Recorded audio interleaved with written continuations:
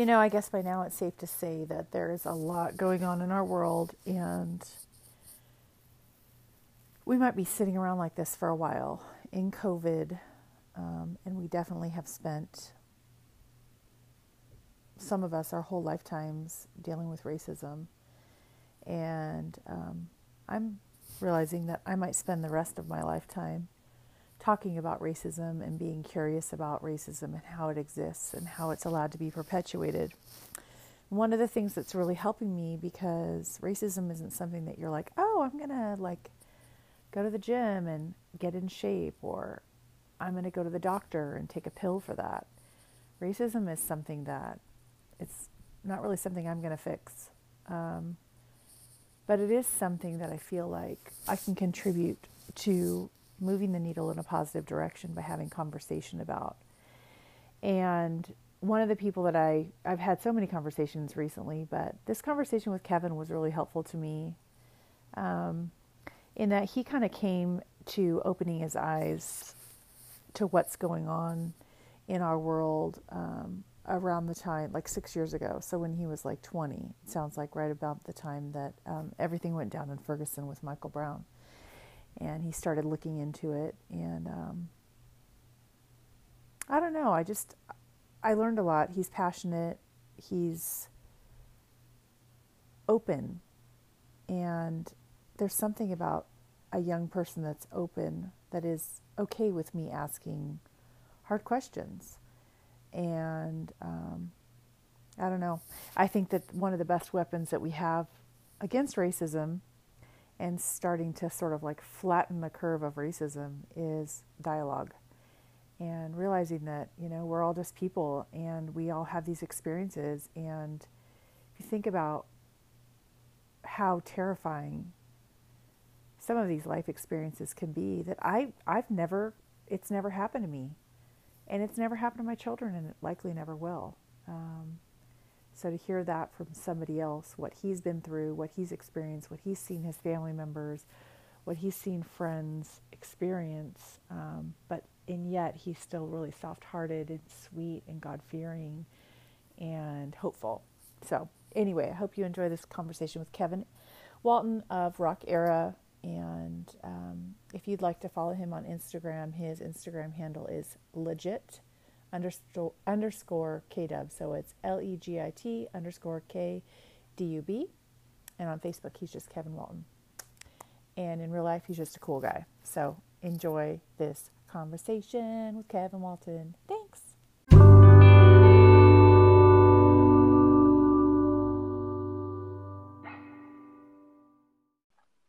Hi, everybody. Thank you so much for being with us and having a listen on The Diana Show. Today, I have got the pleasure of talking to Mr. Kevin Walton. Kevin is a brand representative basically for the Orange County chapter of ROC Era. And you probably don't know what that is yet, but you might have been seeing some posts on my feed if you know me from the stuff that I put on Instagram. And I have also interviewed Ari, who is of ROC Era as well. So I wanted to talk with Kevin because he's got a lot of stuff to tell us. So please make welcome Mr. Kevin Walton. Thank you for being with us, Kevin. Hey, thanks for having me. Thanks for having me, Diana. Yeah, for sure. So can you first start by just telling us a little bit about yourself, like your backstory, your heritage, and how you came to where you are right now? Well, so I'm 25 years old. I live in Huntington Beach, California. I'm originally from the Lakewood area of Long Beach, California. Mm-hmm. And I lived there up until I was about 18.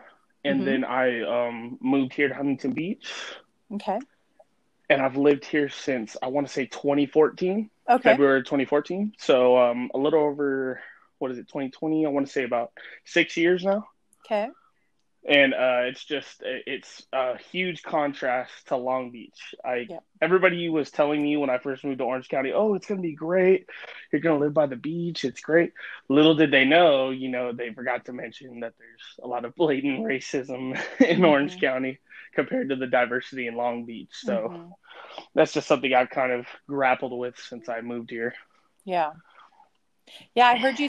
We were both at the city council meeting for Huntington Beach last night, and I heard when you were up making your speech, you said something about, a story of just like coming here and just immediately kind of being like asked not to steal something when you're in the 7-Eleven. And, the way that you told it was so sort of like, almost like you were telling it like you're a comedian, because, it wasn't like you were even coming off angry. You were just like, what are you talking about me? Like, I'm so harmless. But it is interesting, the stories that I hear repeating themselves of people that go through that in this area. Yeah, it's just funny, that's why, I don't know if you caught that, but I kind of chuckled when I said that, because I did. I turned around, I pointed at myself, and I was like, wait, is he talking to me? There's nobody else in the store. And then it kind of dawned on me like, ooh, Kevin, this is like racism right here in your face. And I'm just like, wow. So, it was wild. It was really crazy. And tell me what your heritage is. So I'm what people like to call a mutt. I'm a lot of stuff. Uh-huh. My dad's father was African American, and then my dad's mom was actually, I really hope I get this right. It's she was part Native American, but I'm trying to think if she was either Iroquois or Navajo. I'm trying. Mm-hmm. It's hard to remember, but I know she's Native. I know she's Native, and my mom's side is white and Filipino. Okay. So I'm a mixed. There? Yeah. Oh yeah. Oh yeah. Yeah. Oh yeah. Great food. Yeah. Yeah. You've got a lot of good heritage in there. Not that we all don't. Yeah. Oh no. Yeah. Definitely. A lot of beautiful people. Yes, lots of beautiful people.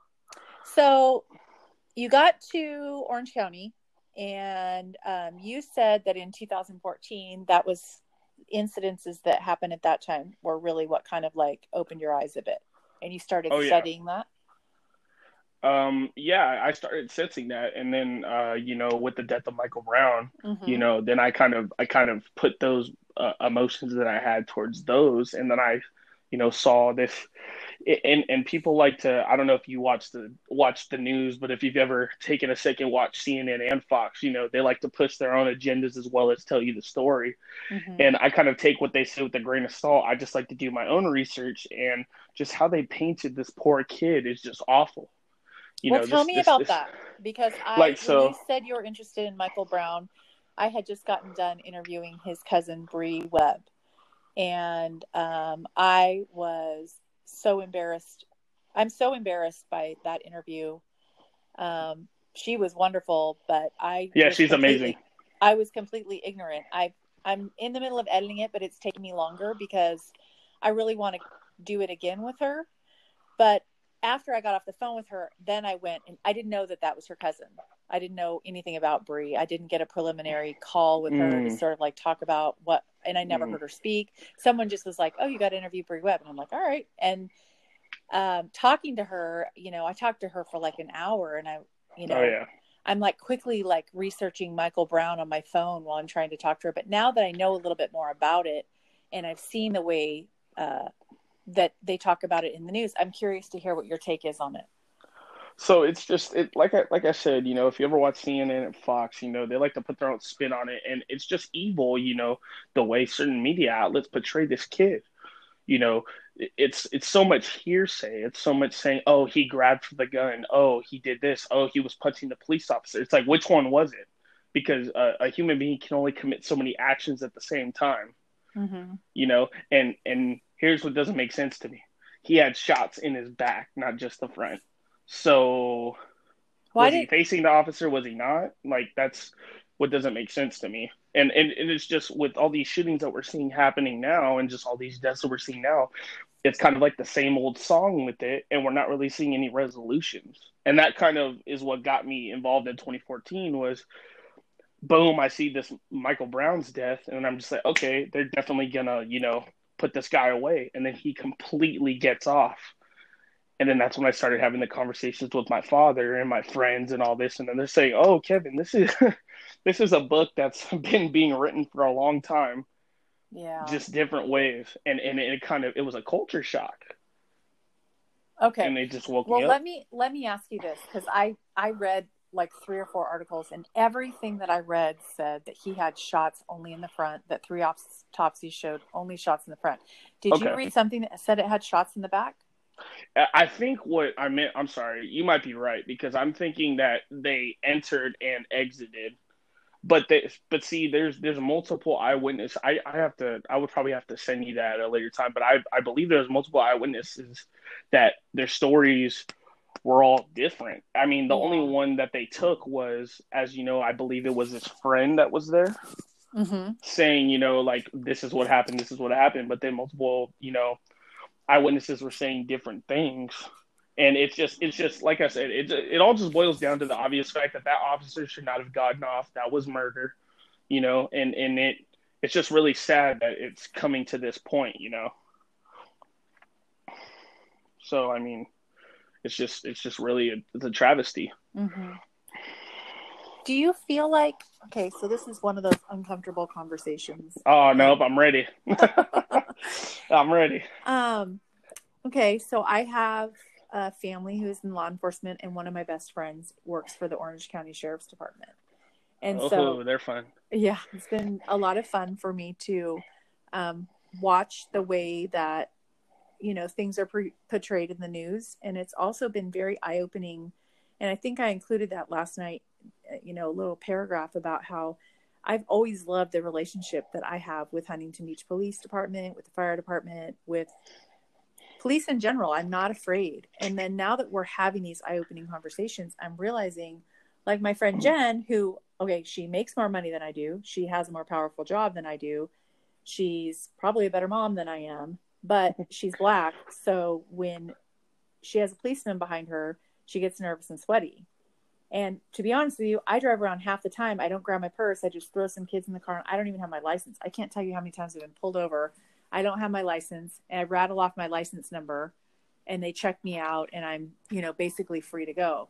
So it's been interesting for me to realize that I don't have the same fear, and I didn't know that just like a normal everyday woman like my friend Jen would have fear.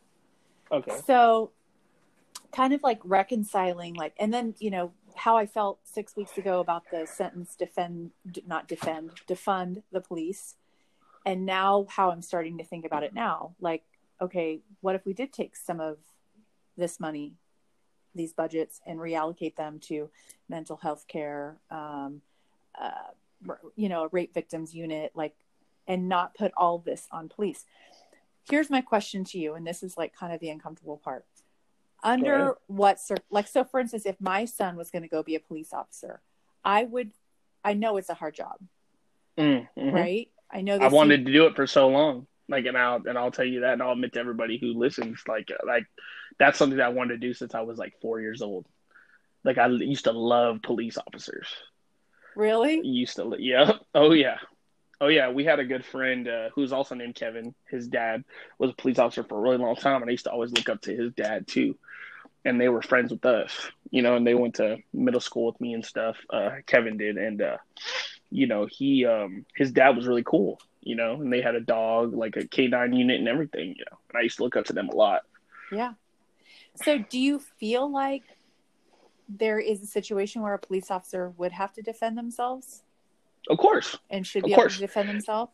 Of course. And that's I'm probably going to get some backlash on, but I talked to Ari about that today.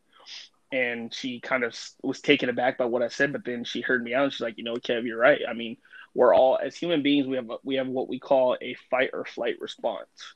Yeah. So as an officer that has a badge and a gun and that you have the power that you have to distinguish whether to use that fight or flight response. You are not only given a gun, but you're given a taser.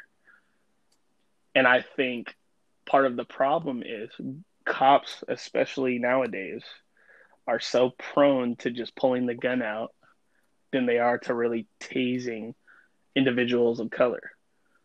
And I don't know whether that's all the way from the roots of policing, or if that's just something that's involved with the training, or if that's just the person in general, like the one officer. But we're starting to see it. It's been a problem for a long time that hasn't been corrected. So to so to get to the question that you're asking, do I feel they need to defend themselves? Of course, everyone does, but there's a proper way to defend yourself, and then there's a proper way to kill somebody. And I think that they're doing better at one than the other, and they need to fix that. Yeah, I think it's so interesting to watch and read. And I mean, I think there's so many layers of like, you know, like for instance, like with the Michael Brown thing, you know, if you read about it, the things that I read, the autopsies that were done, to me, it's like if someone is taking your taser or punching you in the face, I don't know. For all I know, I forget the name of the police officer. Was it Darren Wilson, maybe? Darren Wilson. Yep. Yeah. I mean, I guess he could have gotten out of his car and had one of his buddies punch him in the face a couple of times to kind of make it look like he or here's the funny thing, not even punch him in the face, just pull him off him. I mean, we're talking about a teenager compared to two grown men. You know, yeah. It's like the Trayvon Martin thing. You know, same thing.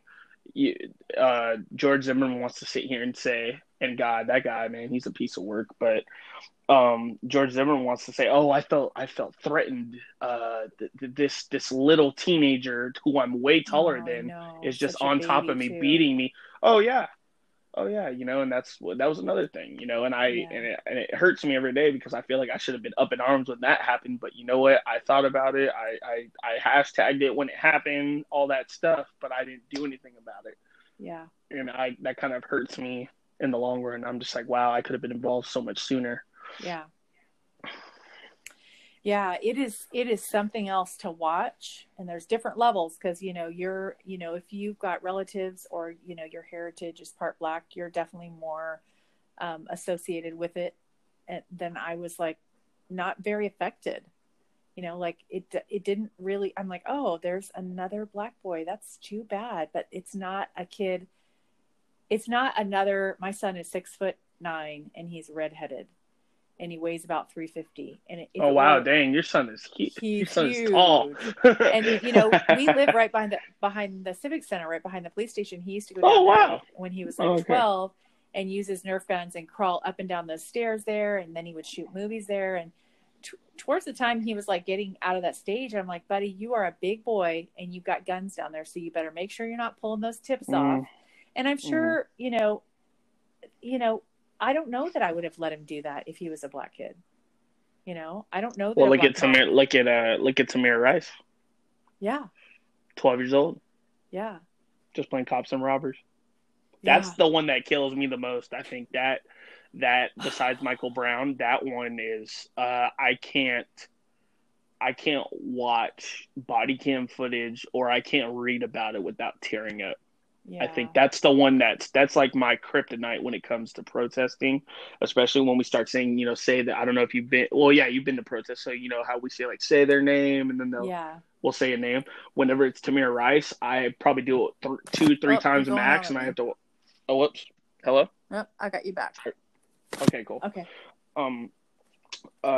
You know, when we do say their name, you know, when we do Tamir Rice, I can only do it 2 or 3 times. And then I have to step away. Yeah, I have to step away because that name specifically to me hurts, you know, and it's really, like I said before, it's a travesty. It's sad that this is happening, and he was so young. So you brought up body cams. What is your feeling on body cams, and why do you think that we are not having them on full shift? So actually, that's a great topic. So.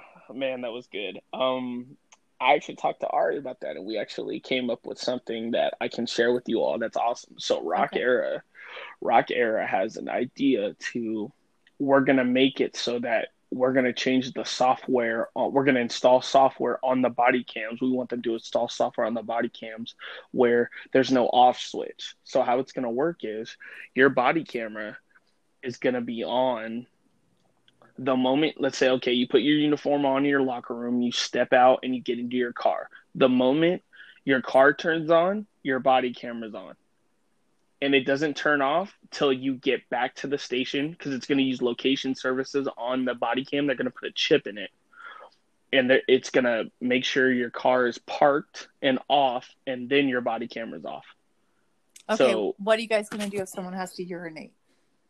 Oh, yeah. Yeah, that's a good question. I mean, they're gonna.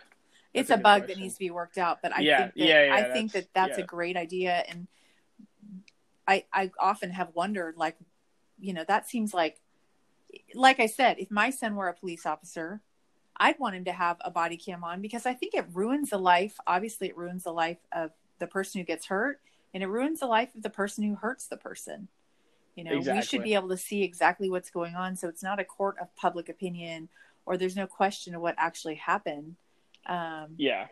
Which is crazy, because we don't get a court of public opinion when it comes to police officers, because they just get off and we just learn about it 2-3 weeks later, and it's sad, and that's part of it. But yeah, that's a good bug. I'll bring that up to Ari. Yeah, you're right. Yeah, what if someone has to use the bathroom? How are we gonna turn that off? That's a good question we didn't even think about. Yeah. So I'll definitely bring that up with her. But you start thinking about those things, and that's a great idea. Oh no, definitely. I'm sure that there's some way to work, some kind of a workaround. Okay, well then, let me ask you this: what else are you guys talking about doing with ROC Era? So ROC Era, we plan to help all people regardless of color. So it's not just limited to the Black Lives Matter movement. It's not just limited. Kind of what we were talking about before we got on the air was with me and you, Diana, was you said how, like, about DACA, the dreamers, all the people in cages. We're for all of that. We're for getting rid of all of that. We, except DACA, obviously want to keep, I don't mean get rid of that, but we we want to make sure that everybody's taken care of. And that's why, the ROC in ROC represents regardless of color. So we want to just dismantle all forms of racism, whether it be systemic towards blacks, systemic towards, Mexicans, systemic towards Native Americans. You know what I mean? All of that. Yeah. All of that. And so what we're planning to do, as far as, like you said, I believe your question was, you said, as far as, what we're planning is, we're trying to create a hub to where activists can have a voice, because it's hard, especially for me, starting this year with the death of George Floyd, coming up as a protester, and coming up as an organizer, it's hard to get your name out there so other people can collaborate with you. We're going to kind of help with a boost for that. We're just going to show up and we're going to support whoever the organizer is. That's how I met Ari. She was literally just some random person that came up to me and was like, hey, I'm here to support you. I got you. That's literally how we met.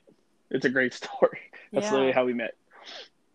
So that's kind of our mission, is to help everybody regardless of color. Yeah, that's quite an undertaking. Oh yeah, that's a lot. It's trust me, we haven't even, we have a logo, we have a mission statement, we have all that, but it's hard because like you said, it's huge. I'm talking about the world, not just one specific place, and it's really tough, like you said. Yeah, it's the world. So I feel like, almost for me, like the last 6 weeks has been like me slowly peeling layers off of an onion, and there's just more and more and more. And every day, every time I watch something, there's some new way, some new injustice that I'm like, holy shit on a stick. I just watched I watched this exactly. Oh yeah. I watched this documentary about I just happened upon it while I was on the bike, riding the bike this morning. But it was basically about how in the 50s we tore down the quote unquote projects, or they called them the slums back then. And then we built the projects, and it really has screwed the culture in, New York and these big urban cities. Because it stops people from being outside and like having that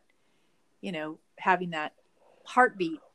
And it's just like, wow, well, there's another way that we shit on people of color, because people of color were the ones that lived in those areas. So it is interesting to me. It is interesting to me, and it was a lot more fun to wake up like happy and, not feeling heavy about it, because it is a very heavy feeling. It's a very, I feel ashamed in many ways. And like last night at that meeting, one of the reasons I started crying at the end of I saw that my speech was just like, how can I listen to the, like those people that are walking in that were the older crowd from Huntington, the older white crowd that are, they come out, take their time to stand in line to say something like, oh, it's because they don't have fathers. And it just, to me, it's like a level of cruelty and unkindness that's very hard for me to accept from people who look like my aunts and uncles, frankly. And to not be able to take a broader view of what's really going on. And it's not really that hard to pick up a book and read and, figure out why we have 1 in 3 black men in jail versus 1 in 17 white men in jail. It's just not that hard to put those pieces of the puzzle together. And I don't understand, I'm not saying you have to have a deep dive or make your whole life about Black Lives Matter and like, wrap your whole world around it. And you definitely have to have a balance, but at the same time, like, how can you go and say, these kids disgust me, and have no understanding of what it must feel like to be the 1% of a population in a town like ours, where I know I've seen racism here. I've seen the kids who look like neo-Nazis in their board shorts around here.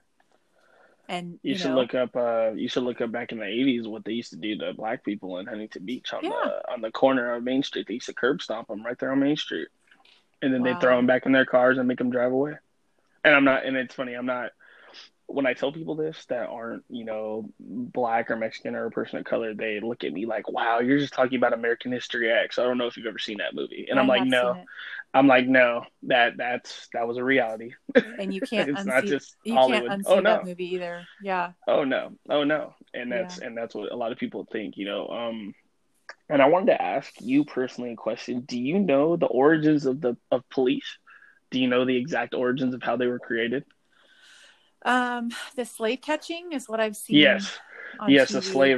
the slave runners. So, after this is over, I'll send you a link to. They just recently did an interview with. He was an aide for President Obama, and I don't know if you knew that. Obama was actually writing police reformation legislation. He had like a huge plan, and he actually just unveiled it like the last year of his presidency, but it got swept under the rug because politics. Yeah. And they did an interview with him on Sunday morning. I think it's on CBS on Sunday morning, and it was just insane how deeply rooted racism is in police.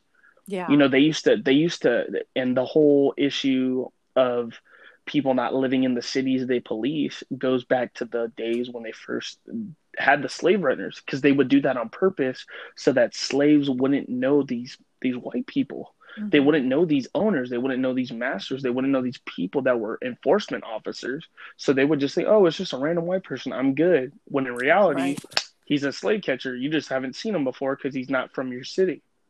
Yeah. And that's what people don't understand. It's so deeply rooted in police culture that people just automatically think, oh no, that's just a. I had someone tell me that. I told somebody that, and I was educating them over in Tahunga, which I'll talk about a little bit more too later on. But this guy came up and said, oh, I fought for this country, blah, blah, blah. And I tried to school him and tell him, hey, do you know the origins of the police department in, the United States? And he said, no, educate me. And I love when people tell me that, because I said, oh, get ready. So I told him this, and this guy said, oh, no, you're making it up. I said, are you sure? And then I had a random person come over and Google it for him. And he looked and he read it for about 5 seconds and said, wow, are you serious? I said, yeah, they're glorified slave catchers. That's what the police was. Mm-hmm.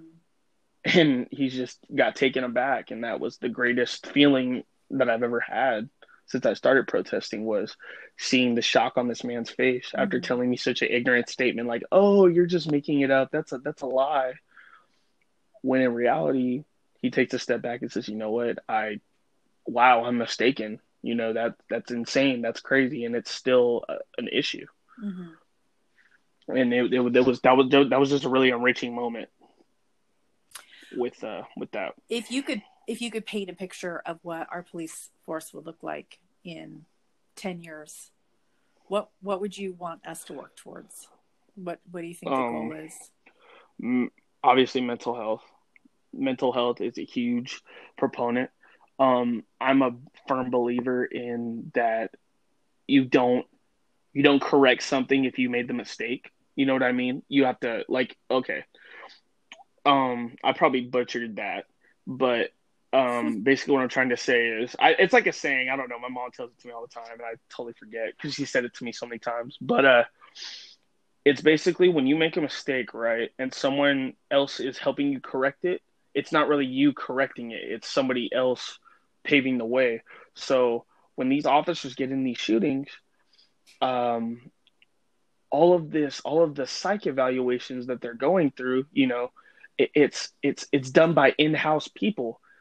Doesn't that kind of not make sense? I don't know, Diana. To me, it doesn't make sense. Why would somebody that works with you investigate you? You know what I mean? So they don't have an outside company that comes in and consults. I'm not sure. I believe it's internal, because I think that's what Ari was telling me today. I could be wrong, but I don't know any companies that help policing out with that. I think that they have their own in-house psychological evaluators, because when you become a police officer, your psychological evaluators are people that work with it, that have the desk jobs in the departments. So that's something that, that's something that definitely needs to change, especially when you're investigating, police shootings that were wrong. Like, who's investigating the police? So the DA, right? But the DA is part of the system. So why wouldn't you want to get an outside source? Why wouldn't you want to get an outside investigation team to do the investigation for you? You know what I mean? Because all these things are tied up together. All this legislation, all these things are tied up together in, this long string of just inequality, and it just doesn't make sense. So that's one thing. Mental health, the psychological evaluations. I really want to see more social workers. I don't understand. That's such an undervalued profession. I mean, I think social workers would really help these police officers with homelessness. They'd really help with domestic disputes. I really think, like, marriage counselors should be involved when it comes to, the domestic disputes. And that's what I think should happen. I mean, I think that every time there's a call, I don't know if you ever heard of I think it's called Cahoots over in Oregon. Have you ever heard of that, Diana? Mm-mm. So it's a company that reroutes police calls to other 911 calls to other forms of social interaction. So, for example, let's say you're calling me, right, and I'm a 911 operator. You say, oh, hey, there's a homeless man. He's out here. He looks kind of sketchy. What do you think would happen in Southern California or in California? They'll send a police officer, right? So with Cahoots in Oregon, what they do is they'll send a social worker out there with a police officer. And I'm not sure, but I believe the police officer is not armed. He just has his taser on him. Mm-hmm. And the social worker is the one that makes first contact with the person. Right. And I think Cahoots is a great stepping stone. I don't know why Oregon's the only one that has this. Like, that should literally be everywhere. That would be perfect. Yeah. Well, it might be because then you're paying two people to go out there instead of one. I mean, hey, I'd rather pay two people and make sure that the person's okay than just pay one person to go and kill them, It's sad to say, but I mean, But that's something I would definitely want to see. And then last but not least, like I said, I was talking about the body cams earlier. I think that these people need more, I want to say, community outreach training, or just community events in general.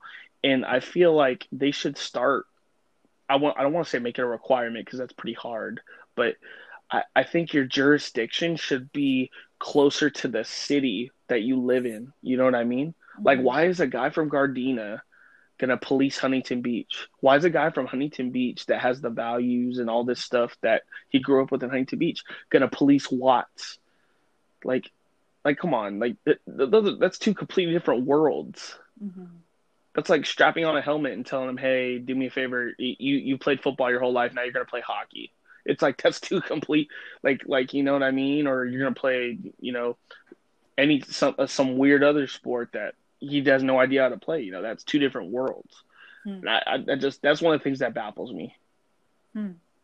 Just, That's interesting. I think I'm trying to think, like, what if they didn't have enough people that wanted to be police officers who were from Watts, though, That's true. No, you're right. But see, that's my thing. I'm not saying particularly you have to live in the city you're policing, but live in the general direction of it. You know what I mean? Yeah. Like, okay, live in Hawthorne, but you can police Watts. Like, that's not relatively far from each other. That's both LA County, you know what I mean? But it's like, when I lived in, like I told you, when I lived in Long Beach, Lakewood area, that where my friend Kevin Mendoza lived, or my friend Kevin lived, it's like his dad, he lived there in Lakewood, but he was all the way in downtown LA.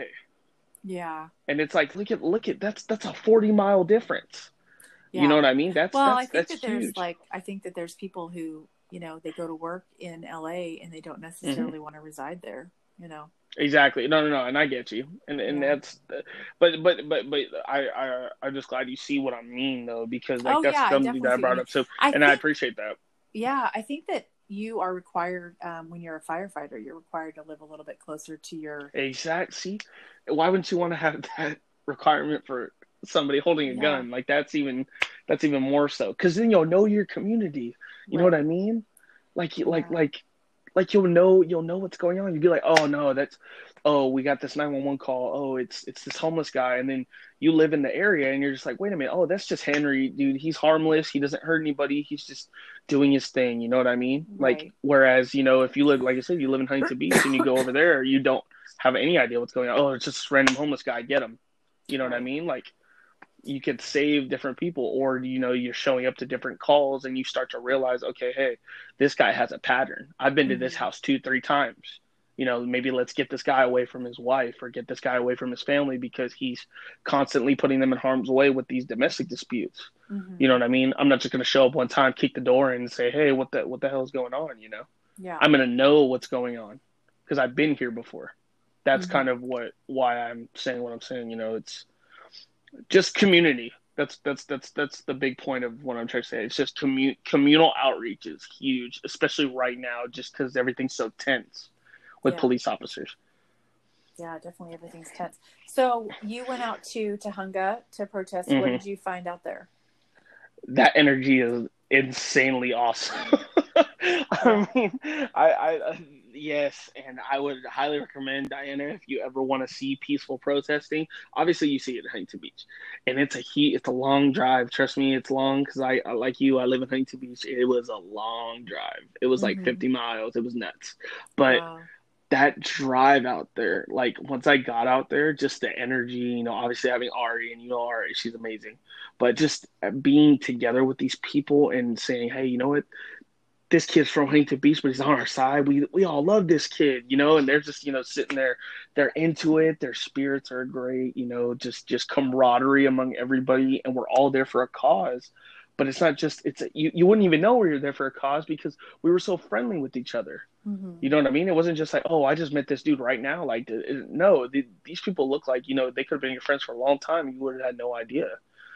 Like, and just the camaraderie was great. I personally only saw like 3 counter protesters when we marched, but this Friday we're going again, and counter protesters are heavily expected because they did not like what we did.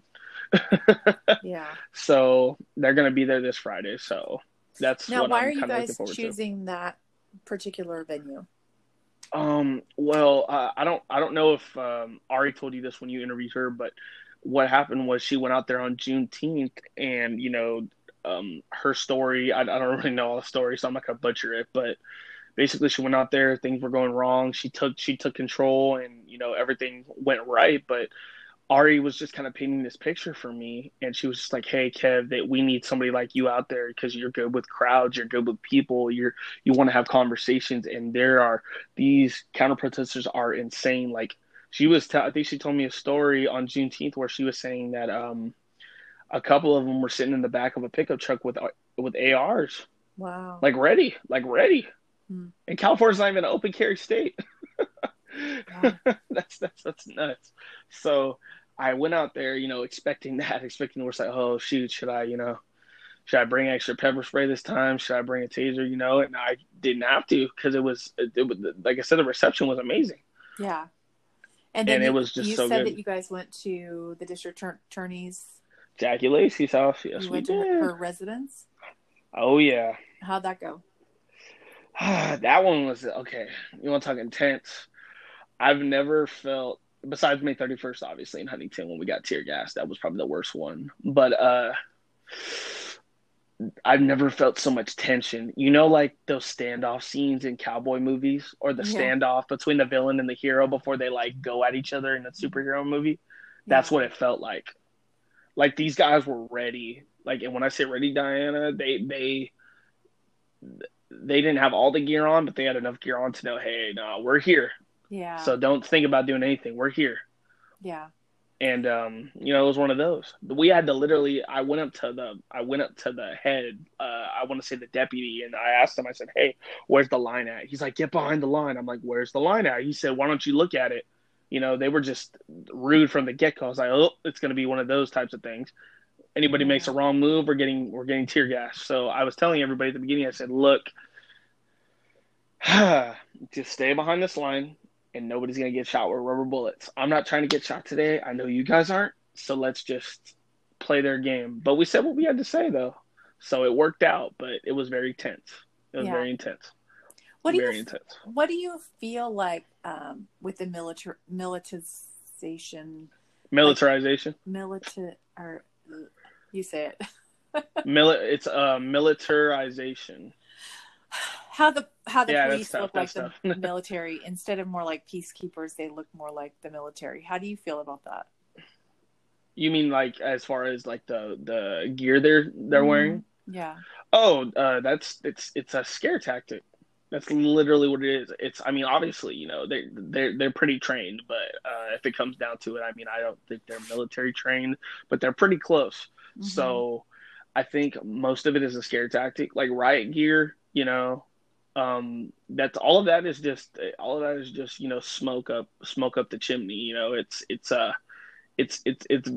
kind of more shock and awe type of deal.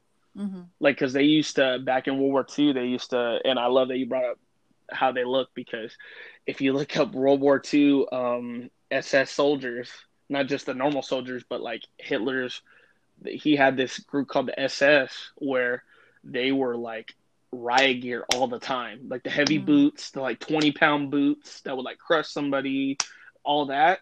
That's literally what the riot gear kind of looks like, it to me personally. Mm-hmm. But that's kind of what I see whenever I see it, and I just think it's a scare tactic, just like Hitler's was.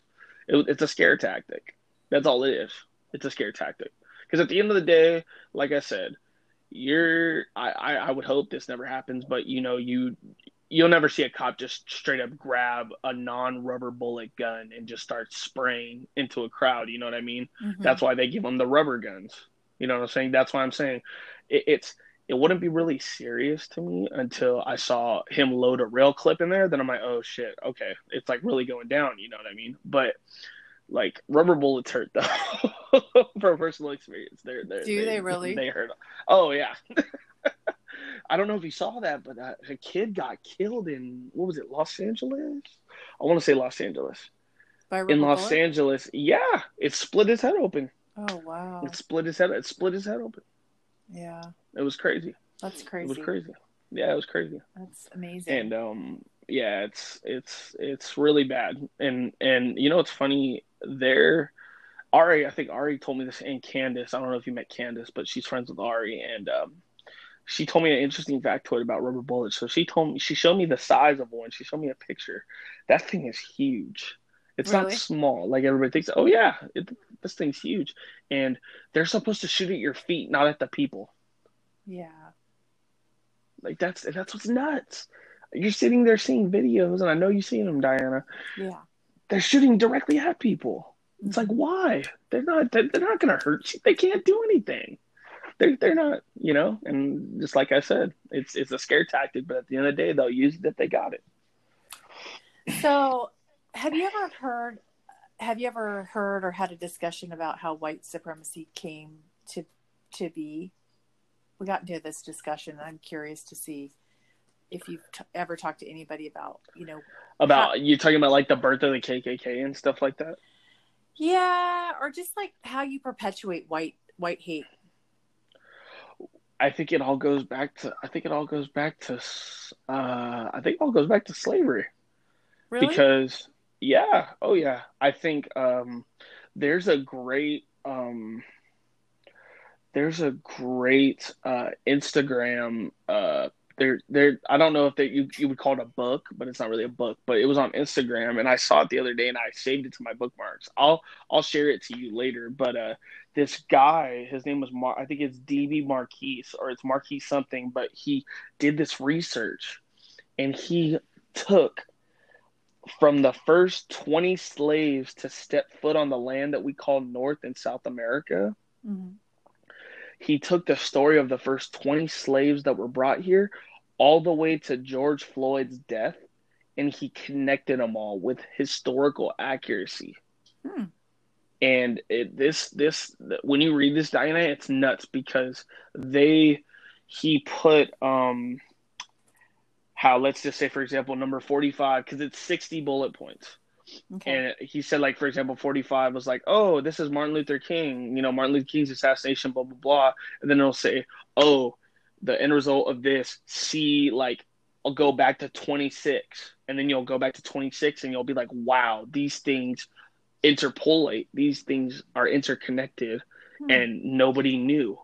And it's insane, And so my whole thing, like you said, to answer your question on the white supremacy, having that talk with somebody, I've had that talk with my dad a lot because my dad's very light. Like he looks pretty white. Like my dad's very light complexion. So if you ever see me and my dad together, you'll be like, hey, why are you with, who's that weird guy you're with, that really tall guy, because you're short. And I'm just like, hey, that's my dad. But he's had that conversation with me. My grandfather actually grew up in Montgomery, Alabama during, like, right before the civil rights movement. Like during that time, he grew up in Montgomery, so he saw it when they put the dogs on him and stuff. Like when I forgot his name, Bill or Burr something or whatever, that really evil police chief that was in Montgomery, but they put the dogs on him. And I'd have stories from my grandpa that he would tell me, and he would just tell me like, hey, racism can be unlearned, but it can't be untaught. So feeding that to your kids and feeding that to future generations is part of why white supremacy still exists in 2020. And I don't think I'm going to see the end of it. I don't think you're going to see the end of it. I don't think my kids are going to see the end of it. Maybe my kids' kids. But I want to try as hard as I can while I'm living, while I'm still able to fight, to see the end of it. But it's really hard. Like you said earlier, it's an uphill battle. Like when you asked me about what ROC Era wants to do, it's an uphill battle. It's an uphill battle, and it's really tough. And, them hanging all these kids now, and people want to say it's a suicide. That's probably the most absurd thing I've ever heard. But, it just shows they're doubling down because they know that their way of life is being threatened. This is the biggest movement in history. This is bigger than the civil rights movement. Yeah. That scares them. I think that white supremacy and any kind of like certain race supremacy comes from, I think you can tie it back to the same things we did with organized religion and how we... Oh, wow, yeah. Oh, yeah, that's a big one.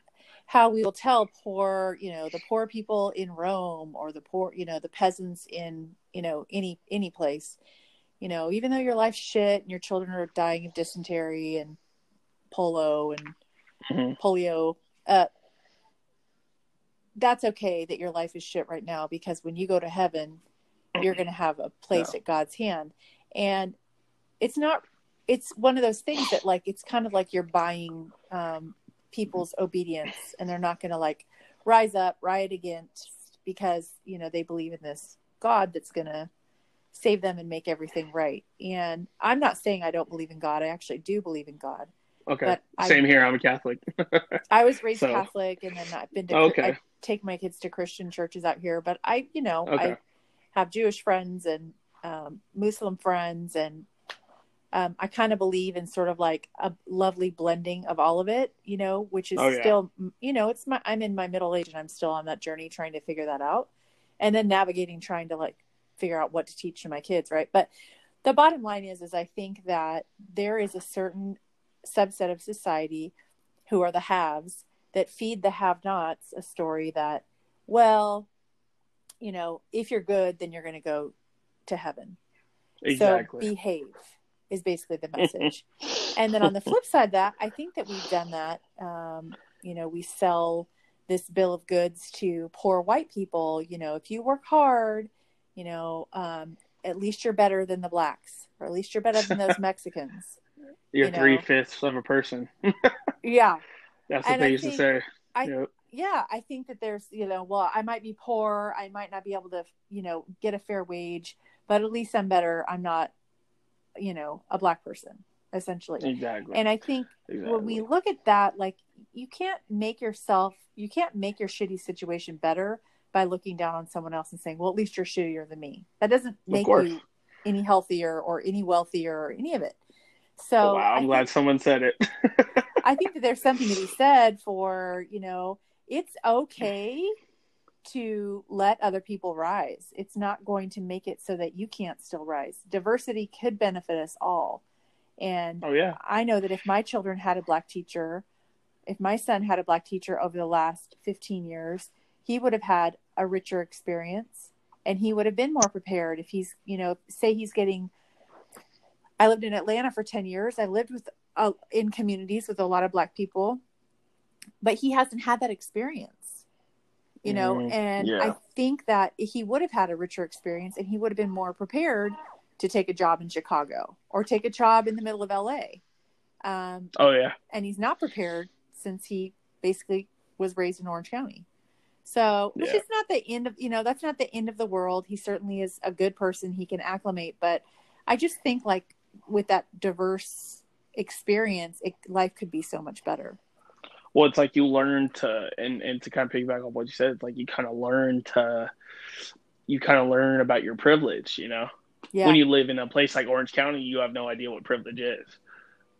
No. I mean, I don't want to say that. That's kind of harsh. I think it's you have a very, you have a, and it is. And, but I'm trying to think of a better way to word it. It's something you don't know what your privilege is. You may know what it is, but you may not know of it. You know what I mean? You see the difference there? Like knowing something and knowing about it is two different things. And that's what I think people need to understand is like, you know, knowing about white privilege and acknowledging that you have it are two different things. Yeah. Well, I didn't even realize I mean, I'd heard the term white privilege before, and I always have felt like I'm super privileged anyways. Just, there you go. See, I always have felt like I've had like an angel on my shoulder. Like I've had my life going down the sewer and somehow things work out, you know, I've been through a divorce and a nearly failed adoption because of the divorce, but that ended up working out. And, you know, I've always felt like life is good, you know, but at the same time, I just feel like everybody deserves to feel like that, you know, and it kind of makes me, I don't know what I'm trying to say, but like, it makes me sad that everyone wouldn't have the same opportunity or close to the same opportunity as I've had to have success. Take, for instance, like Sue that I interviewed yesterday, Black lesbian woman living in Long Beach. And she was talking about how she sees other white lesbian women who have daddy's money and, you know, therefore they're able to open shops or, you know, start businesses or whatever, because they have that back. And that's who I am. I have always had financial backing from my parents if I needed it. And when you go back, I don't know about your family, but if you go back several generations, you know, my great grandfather was an immigrant. He was able to work and pass on money to his son, who passed on money to his daughter, which was my mother. And my mother has always been able to help me. And therefore I was a homeowner much younger than some of my friends of color whose parents, if you go back 4 generations, they were slaves. Yeah. Probably. They weren't slaves anymore, but you know, they call that slavery by another name, which is like the husbands get scooped up for not having a job and get put into the jail system. And so they're in jail. And then the moms are doing 2 jobs because they have to work twice as hard because the dad's not around. He's in jail. And you know the whole story. So kid grows up without a father, gets put into the system, and Goes to school to prison pipeline. Gosh, man. School to prison pipeline. Yep, exactly. I'm telling you, it's crazy. That's a. It's mind-boggling. Man, you can do a whole season on that. Yeah, honestly. It's very interesting to me because I feel like, in some ways, I feel like such an asshole having these conversations because I really, honestly, have no idea what I'm talking about most of the time, you know.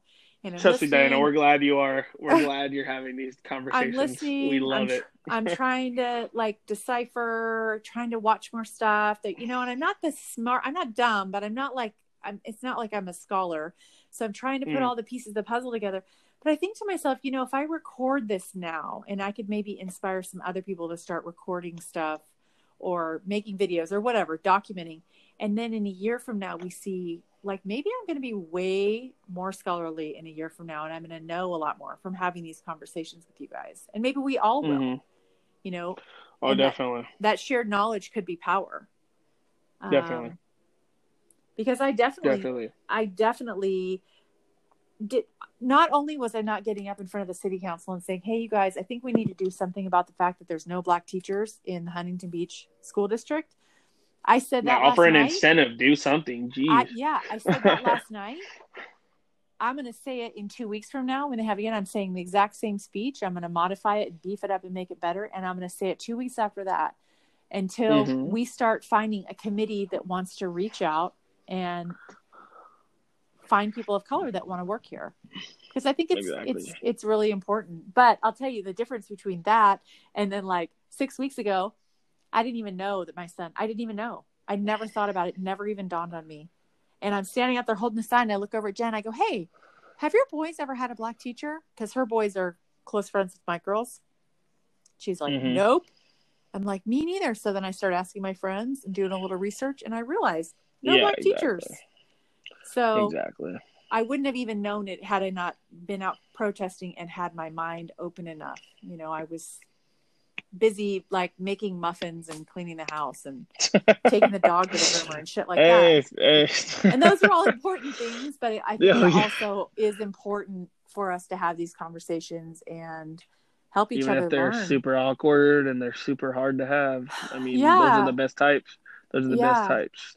Well, and there's some like awkward things that I'm not really that brave. I'm not brave enough to ask yet because I don't want to be insulting and I don't want to come off as cruel. Well, here, since you did ask me a question earlier that felt kind of, you know, I'm trying to remember how you put it. You said it was kind of hard to answer. Do you have another one that you're kind of scared to ask? Because I'm giving you permission. You can totally ask it. I'm an open book. I will not get offended. So if you have another one, Diana, just shoot it. I got you. Yeah, I think the one thing that I often wonder, and I'm not talking about like, there's some of these like cut and dry, you know, we were playing cops and robbers and it was so sad that this happened, you know, but then there's some of them where I'm like, what part does the person who gets killed play? And I'm not saying that you should ever lose your life. In a best case scenario, you would, you know, be arrested and let the justice system work, right? That's a best case scenario. Yeah, but in what types of situations, not only is the victim responsible for, you know, part or all of what goes down, but also what part is society playing in that someone would, you know, be doing anything that's coming up against the police in general. Now that's a question. Like, for instance, I had the conversation with Sue yesterday. She told me that she got stopped twice in 1 week just for being Black.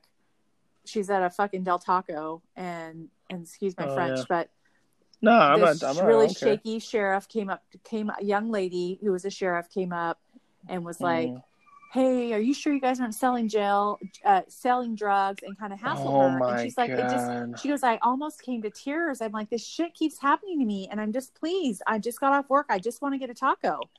And it's that kind of stuff where I'm like, okay, I see what we have to reform. I see how training has to change. But I also wonder in some of these situations, like what kind of, like, what do we need to do differently as a society where, what part is not the police officer's fault? So basically, let me get this straight. So your question is basically, in some of these situations, how is the cop not at fault? Is that what you're saying?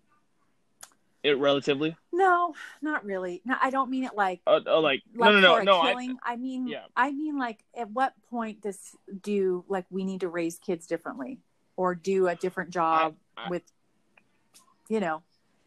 Oh, okay, I see what you. Oh, okay, no, you know what? I'm glad you said that. Okay. So, I think it's not really about raising kids. I think it's just more about, it's being a person of color is really tough in this country, and it's, there's so much history that people like to suppress, and it's really sad. So to answer your question, it's like it's tough to really come up with a concrete answer because parents of, I'm sure, I don't know if you've talked to your friend about this, if she's had the talk with her kids yet about, the police and stuff, but I saw a video the other day where this single mom was having this talk, and her daughter was 5 years old. Yeah. Her daughter was 5 years old, and it's like, how much younger can they get before you have them, before you can tell them, like, hey, this is what you need to do. Hands on. My dad always told me, hands on 2 and 10. You're not reaching for anything till they ask it, and if you do not understand what they're asking you to do, just keep asking. Don't move and ask. Don't blink and ask. Just look directly at them and say, can you please repeat what you want me to do, sir? Yeah.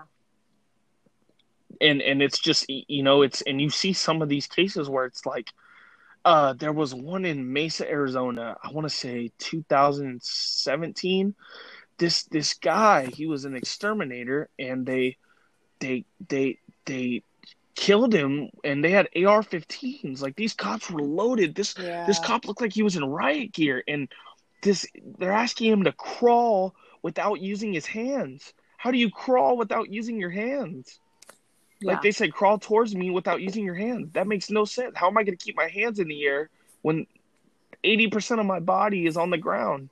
Right. Like, I think it's like you said, it's hard to come up with the answer for that, because we're teaching our kids to do so much, and it's still not working. Yeah. And it's still not working. So at the end of the day, if you're doing all you can to do something and it's still not working, maybe it's the other thing and not you. Yeah. But to answer your question, there probably are cases where cops have had to use force. But maybe some of those cases where they had to use force, they didn't need to use deadly force. Mm-hmm. You know what I mean? Like, Eric Gardner, why are 10 people, I'm exaggerating, it was like 6 or 7. Why are 6 or 7 cops strangling this guy? I mean, I know he's a big dude, but Jesus, it's like, you have 7 dudes holding him down. And like with George Floyd, why do you have 3 dudes on his back? For what? Well, he's already handcuffed. For the full 8 minutes and 46 seconds or whatever it was, where are the other 3 cops being the voice of reason for this other cop that obviously isn't in his right mind to do that? And I'm going to tell you something really powerful. I don't know are you a fan of Dave Chappelle? Do you like Dave Chappelle? I do, yeah. Okay, did you watch his 846 thing on Instagram? I don't think so. Oh, I'm gonna send it to you, because it's a stand-up thing that he did during COVID-19, like recently, like right after George Floyd died, and it's a thing, and it's called 846, and I'm gonna tell you exactly what he said. So he said this man kneeled on this man's neck for 8 minutes and 46 seconds, and what were the cops doing? They were sitting there with their hands in their pockets, and you know what he says? He looks at the crowd, because he was reading from a book, and he looks at them and he says, "What are you signifying? What are you standing for by showing people, hey, I'm going to let this man kill this man right in front of everybody?" Yep. What are you signifying?